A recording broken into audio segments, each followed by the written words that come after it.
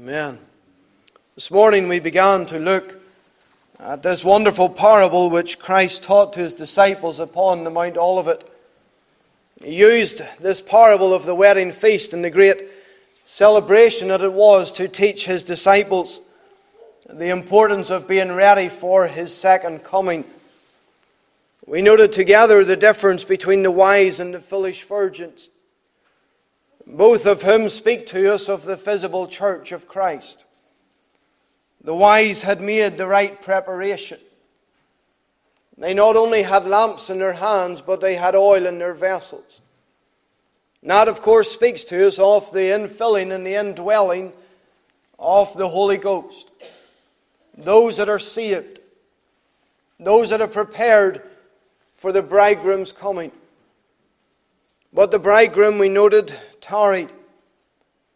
And as the bridegroom tarried, we read together afresh this evening, verse number 5, that they all slumbered. They all slept. The wise who had the oil slept. The foolish who had nothing slept. The sad reality is, as we mentioned this morning, that is the state of the church today. Christians are sleeping when they should be warning. The ungodly are sleeping when they should be preparing. Oh, what a sad predicament to be in. The days in which we live. That with all of the joy, the hope, the expectation that we have in Christ, all of the assurance, the promises that He gives in Scripture that He will return, that He is coming. The bridegroom wants his bride. He longs for his bride to be with him. And yet, sadly, the church is sleeping. Oh, that we will be awakened, that we be alert, that we will be warning even the foolish amongst us of the predicament that they find themselves in. We noted, and we only got the first point covered this morning, the characters that were described, the wise and the foolish. I have only 3 more points for you, and if you think, well, we only got 1 this morning, you have another 3 to get through, it's going to be a long sit. Don't worry, we'll get there. But I want you to see, secondly, the cry that's delivered. The cry that's delivered. The verse 6, it tells us, at midnight there was a cry made. Behold, the bridegroom cometh. Go ye out to meet him. Every single detail of this parable is noteworthy. That's one thing you can guarantee when the Lord spoke to His disciples, or the Lord preached any of His sermons, there was no waffle. There was no padding, there was no filling at all. Every single word that the Lord has in this parable is noteworthy and desires our attention. Darkness is there. We read together verse 6, at midnight. The hour is mentioned. The time of the day is mentioned. It's brought to our attention that there is darkness. There's darkness all around. We don't know when the 10 gathered together to wait. We don't know when the 10 gathered together and sat down. We don't know at what hour they started to slumber and to sleep. But whenever they finally woke and whenever the cry finally went up, it was midnight and darkness was all around them. The wise who had the oil didn't realize the night sky coming in. They didn't realize their lamps were getting low. They didn't realize the predicament that they were now in. It was only when they were awoken out of their slumber and their sleep that the cry. Now we read then that all 10 of them began to realize that they needed to trim their lamps. They realized, they opened their eyes and they looked, and all around is darkness.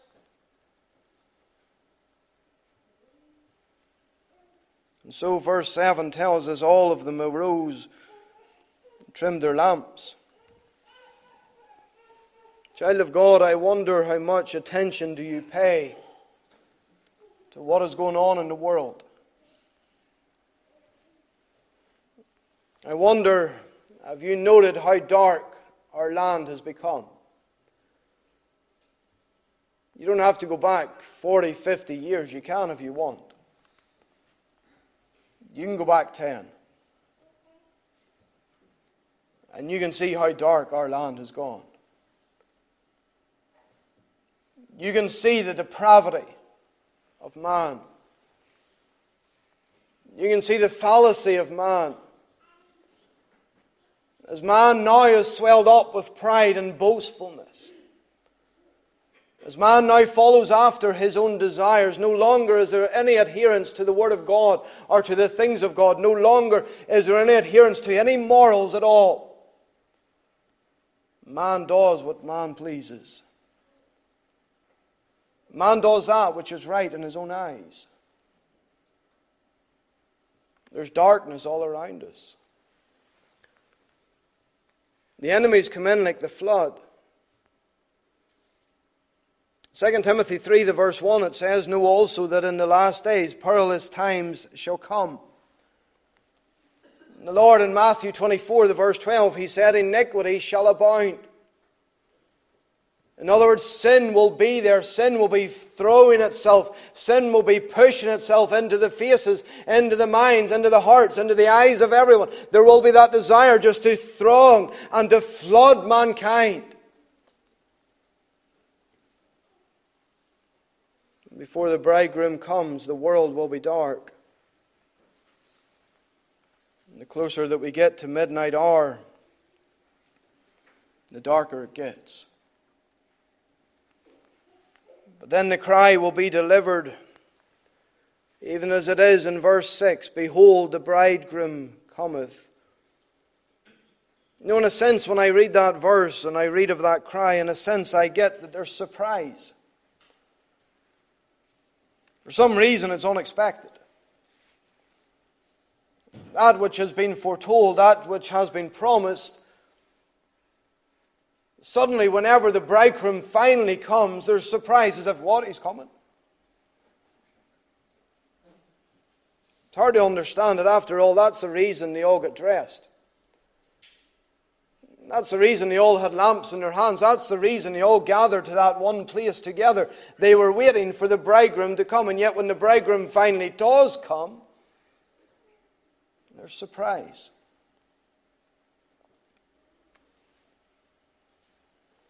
No one's ready. No one's waiting. It catches them all unawares.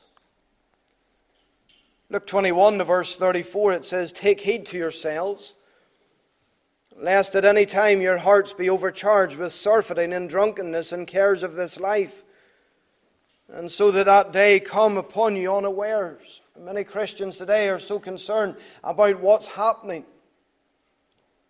What's happening in the personal life, what's happening in the family life, what's happening in the job front, what's happening with the prices, what's happening in the world, that you get so caught up just with the things of the everyday life. You get so focused upon meeting every bill and ticking off every box and just getting everything sorted, passing one month after another, making sure you get to the end of the month. You just get so caught up with those things that the coming of Christ is far out of mind. There's a surprise. But then I also see in verse number 6 that there's delight. Because it begins with the word "behold." In other words, the one that cries out has a desire that everyone else will see it. Behold simply means look, pay attention. And so the cry goes out, watch, look. Wake up, the bridegroom's coming. Go ye out to meet him. The long-awaited moment has finally come. The great uniting of groom and bride together.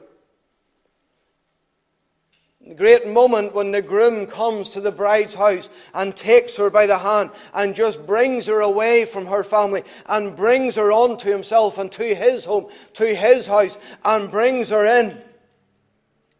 That moment, that very special unification of groom and bride is now there, and that joy is there. Behold!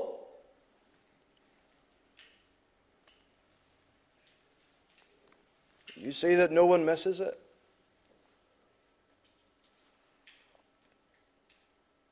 The cry goes out for all to hear, and it wakens every one of them. All 10 were asleep. All 10 wake up.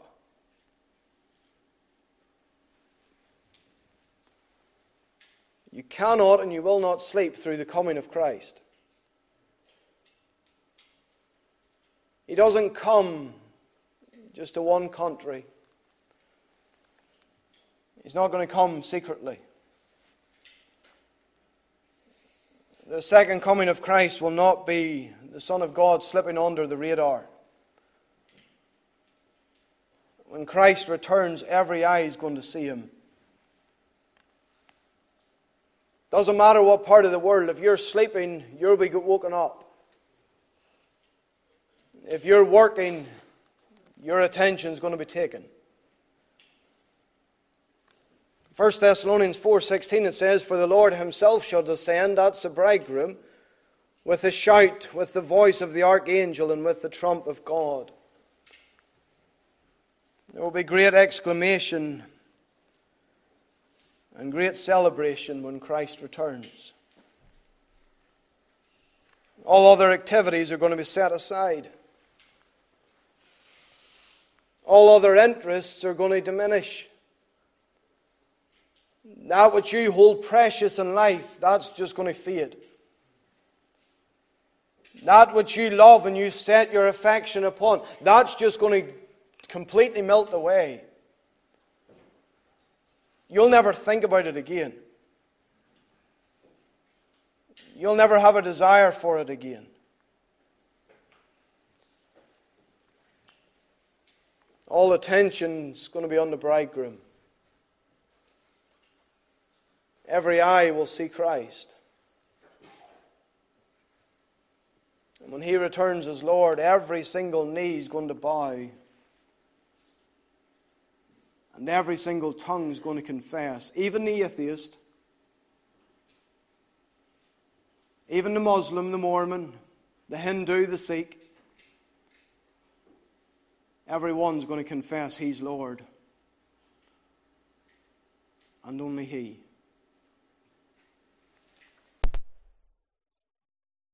Tells us Revelation 1:7, "Behold, He cometh with clouds. Every eye shall see Him." I had a man tell me on one occasion, "Do you know how the Lord's going to be seen by everyone in the world?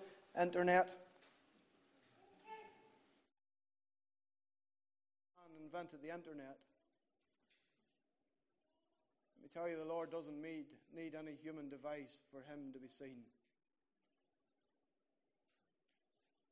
John Blanchard, he said, "Many people will be surprised when Christ comes,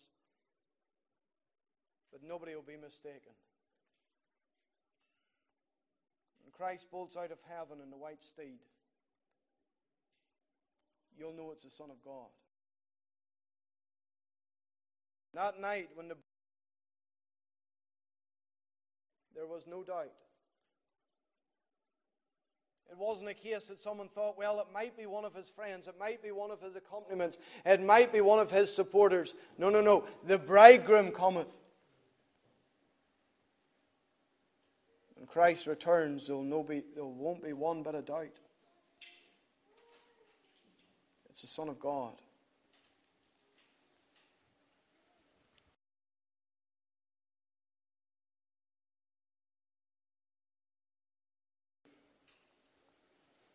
Verse 7 tells us, "Then all those virgins rose and trimmed their lamps. And the foolish said unto the wise, Give us of your oil. Our lamps are gone out." The cry went out, "The bridegroom cometh." All 10 virgins awoke, the wise and the unwise. The first thing that I note is all 10 of them arise and all 10 begin to trim their lamps. Even at the midnight hour, the foolish still thought they were okay. Even as the bridegroom came, the foolish, that they thought everything was fine. We've got a lamp. We're with the wise. In other words, we're with the saved. We should be okay, shouldn't we? And so we'll lift our Bibles and we'll dust them off. And then very, very quickly it comes to them. We've no oil. The wise got up. Those that are saved, in other words, there's the evidence, even though they hadn't acted properly. The wise had the oil, the grace of God's there in their lives. They made the proper preparation. There's the foolish, their lamps are out. They're in darkness. And for a moment they think the bridegroom is going to accept us. The bridegroom will be happy because we're here. The bridegroom's going to be happy because we're with the other wise ones. They have light, we don't have light, but the bridegroom will just welcome us all. You hear the liberal today and they'll tell you God's love and God accepts everyone. He'll accept me as I am. I can do what I want. God will accept me. Here were the foolish. They thought, oh, I have a lamp. Mine doesn't light up. I have no oil. The bridegroom will still invite me. The bridegroom will still bring me. How quickly that changes. You see, the wise then set about trimming their lamps. They poured the oil back in. And suddenly the light of their lamps shone brightly. And they showed forth the great light, and it shone all around. And then it hit the foolish. We're nothing like them. We're in trouble. They have everything.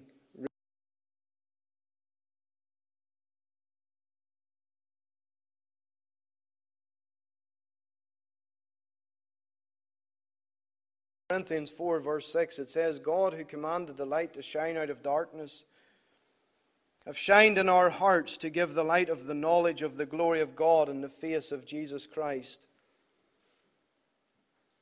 See, when Christ returns, His people are going to be caught up to meet Him. They're going to bring glory to Him. But not the foolish. In that moment, all changed for them. They realized their lamps had gone out. They realized, we're not ready. We're not prepared. The foolish then, they turn, verse 8, and they say, give us of your oil. They don't simply say, give us oil. They say, give us of your oil. In other words, I want part of your salvation. I want part of what's yours. My friends, salvation can't be shared. What I mean by that is salvation is personal to one individual. If your father's saved, that doesn't mean you're saved. If your grandmother was saved, that doesn't mean you're saved. When Jesus Christ died on the cross, He didn't die for everyone.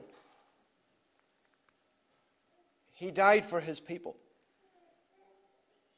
chosen in God from all eternity. He died for them.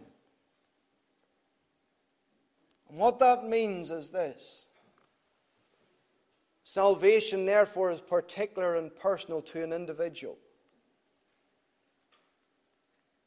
And what I have in Christ, praise God, I can tell you about it. I can testify about it. But I can't take my salvation and give it to you. The Lord Jesus Christ, when He takes a sinner and He saves him personally. You see, personally, you have a penalty upon your head. Personally, you have sinned and offended a holy God. Personally, God's wrath is towards you if you remain in your sin. But Jesus Christ died. I can testify He died for my sins. He removed God's wrath that was due to me. He justified me. He declared me righteous. He removed the penalty. He then brought me into His family. He brought me into union with Himself. There is a uniting of an individual with Christ.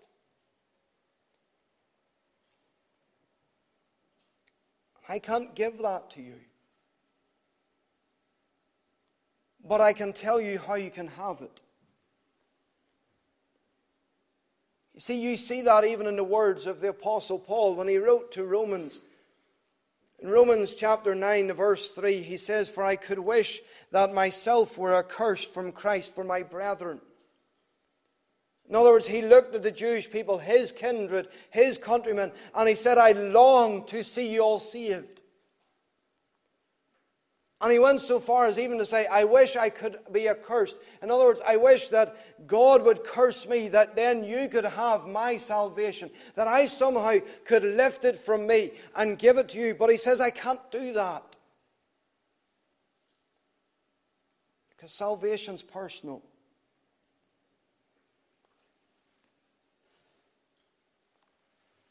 Salvation is not patriarchal or matriarchal. In other words, it's not father or mother. You can only be saved by God's grace upon you. And you experiencing it personally. You coming to the cross. You laying your sins. In other words, you surrendering. You just coming and handing yourself to the Lord. And just leaving yourself completely in God's hands. And saying, "Lord, save me."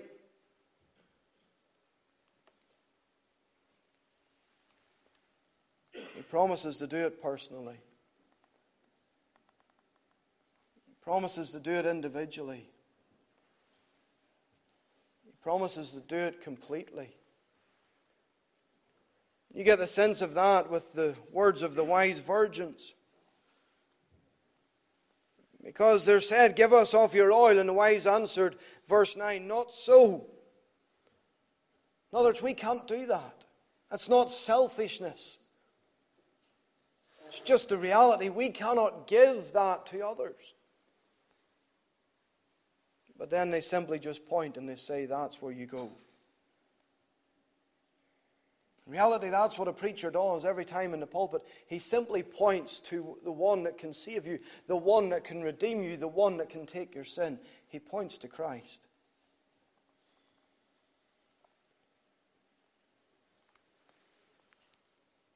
I trust you can see the difference between the grace and the justice of God. You see, when you come to Christ, He promises, "Him that cometh unto me, I will in no wise cast out." Each individual that comes personally to the Lord Jesus, the Lord promises, "I will never cast him out." That's grace. But if you refuse to come, then like the foolish virgins, you'll be shut out. That's justice. Verse 10 tells us that as those 5 foolish went off to buy, the bridegroom came.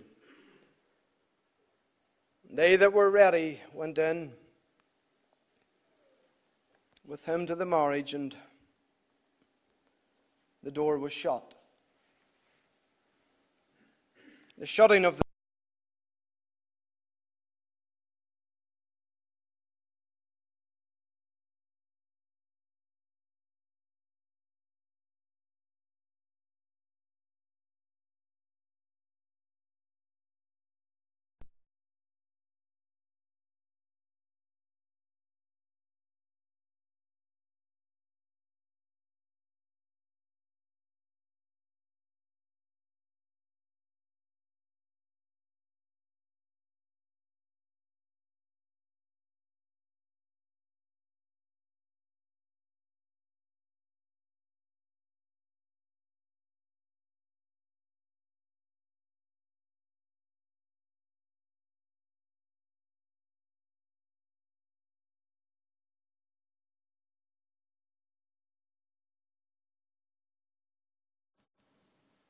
Those 5 foolish virgins had all the time to make their preparation. Hour after hour. But yet they slumbered and they slept until it was too late. Reminds me of Noah's day. Remember, Noah built the ark? All of those years, cutting down the trees and building everything and putting the pitch and the tar and the sides.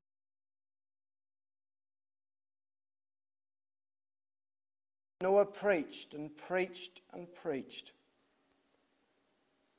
Judgment's coming. And then there came a day. God said, Noah, come into the ark. Noah came in along with his wife, his 3 sons, their wives. God shut the door. And then the rain came. The rain fell. That water rose. Now I wonder how many came and banged that door. Noah, we believe you now. Noah, please let us in. Noah said, I didn't shut the door. You had your time. I begged you. I pleaded with you. I told you for year after year, day after day. I warned you of the coming of God's judgment. I told you to be ready. I told you to come in. And you laughed.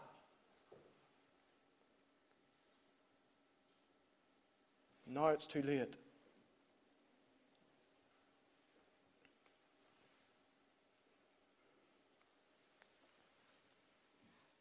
You look at verse 11. Afterward came also the other virgins, saying, Lord, Lord, open to us. You can sense they're upset. You can sense their urgency. They repeat the word Lord twice. Lord, Lord. You see them banging, Lord, Lord, please. We were there all day, Lord. We were with your people.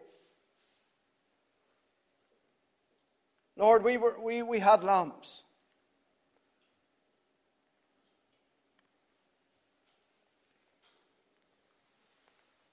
You know, it reminds me of the words of Christ in Matthew 7:22. He says, many will say in that day, Lord, Lord, have we not prophesied in thy name? And I will profess unto them, I never knew you. Depart from me. These 5 came to the door was shut. And they pleaded, Oh Lord, open the door. Lord, we have lamps. Lord, there's 5 in there that we sat with all day. Lord, we know some of your guests. Lord says, yes, but you didn't know me. And more importantly, I don't know you. See, the Lord, yes, the Lord knows all of his people. Unsaved, you might know Christians tonight. You might know those that love the Lord. But if you don't know the Lord, then the Lord doesn't know you. I said it this morning, I say it again. You do not get into heaven by association. You do not get into heaven by association with the church. You do not get into heaven by association with Christians.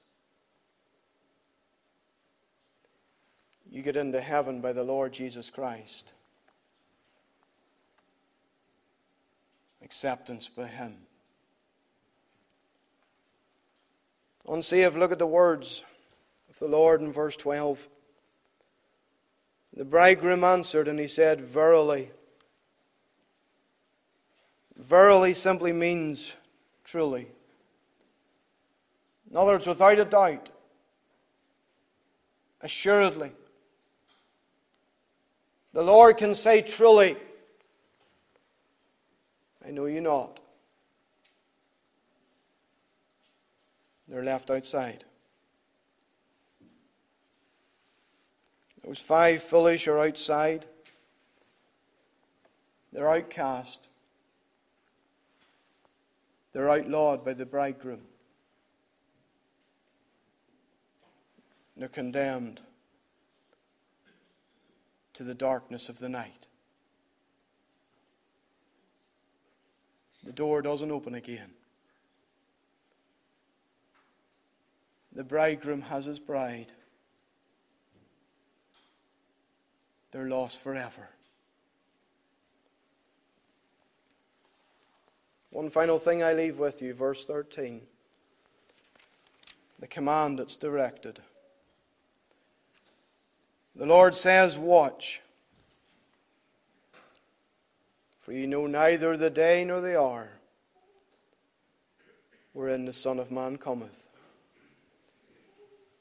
You need to be ready. You need to be prepared to meet your God. You need to have the oil of the Holy Spirit flowing within you, enabling you to shine for Christ. Christian, you need to be awake. You need to be alert. You need to be awaiting the coming of the bridegroom. We know neither the day nor the hour, but you need to be watching. You need to be warning. You need to be witnessing for him. Unsaved, don't sleep the sleep of death. If you're here tonight and you're unsaved, what you have is not enough. Doesn't matter what that is. If you don't have Christ, if you don't have that personal union and relationship with him, you have nothing. These virgins came. They said, Lord, Lord.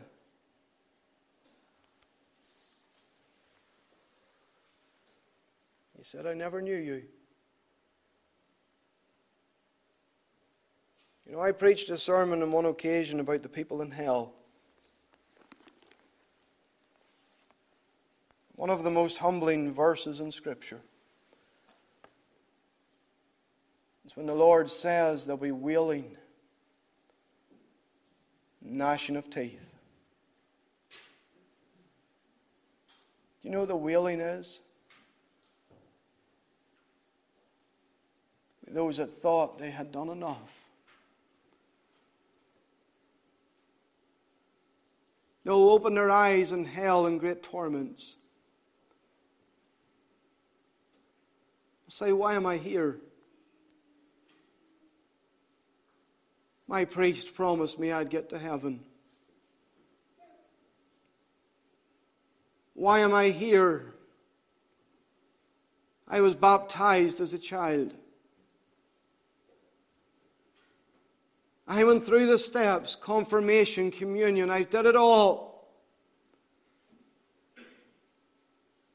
Why am I here? Very simple answer is this. The Lord says, I never knew you. Depart from me.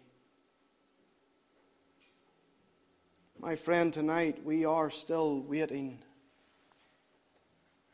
for the bridegroom to come. He still tarries. You're here tonight maybe and you think, well, I'm in the right place amongst the right people. That's all I need. In accordance with the Word of God, means you're numbered amongst the foolish. If you think association's enough. You need Christ. Or else when the bridegroom comes and he gathers his people unto himself and he goes into the home and he shuts the door, you'll be outcast forever. Oh, my friend, get right with God. Now is the accepted time. Now is the day of salvation.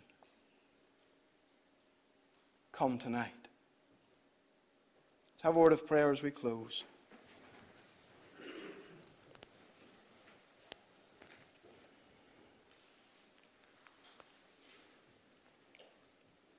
Heavenly Father, we bow before Thee. Thank Thee for Thy presence. We thank Thee, O God, for Thy word. Pray that Thou wilt speak through it. O God, open up the eyes of those that are blinded with sin. Show them their great need even in this moment. O Father, we pray for salvation. We pray even as Thou didst open up the heart of Lydia, that Thou wilt open up the heart of those that are still out of Christ. That Thou wilt draw them unto Thyself. Speak on now, we pray Thee. Take each to their homes in safety. Watch over us in the days to come.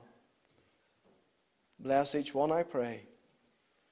In Jesus' name, amen.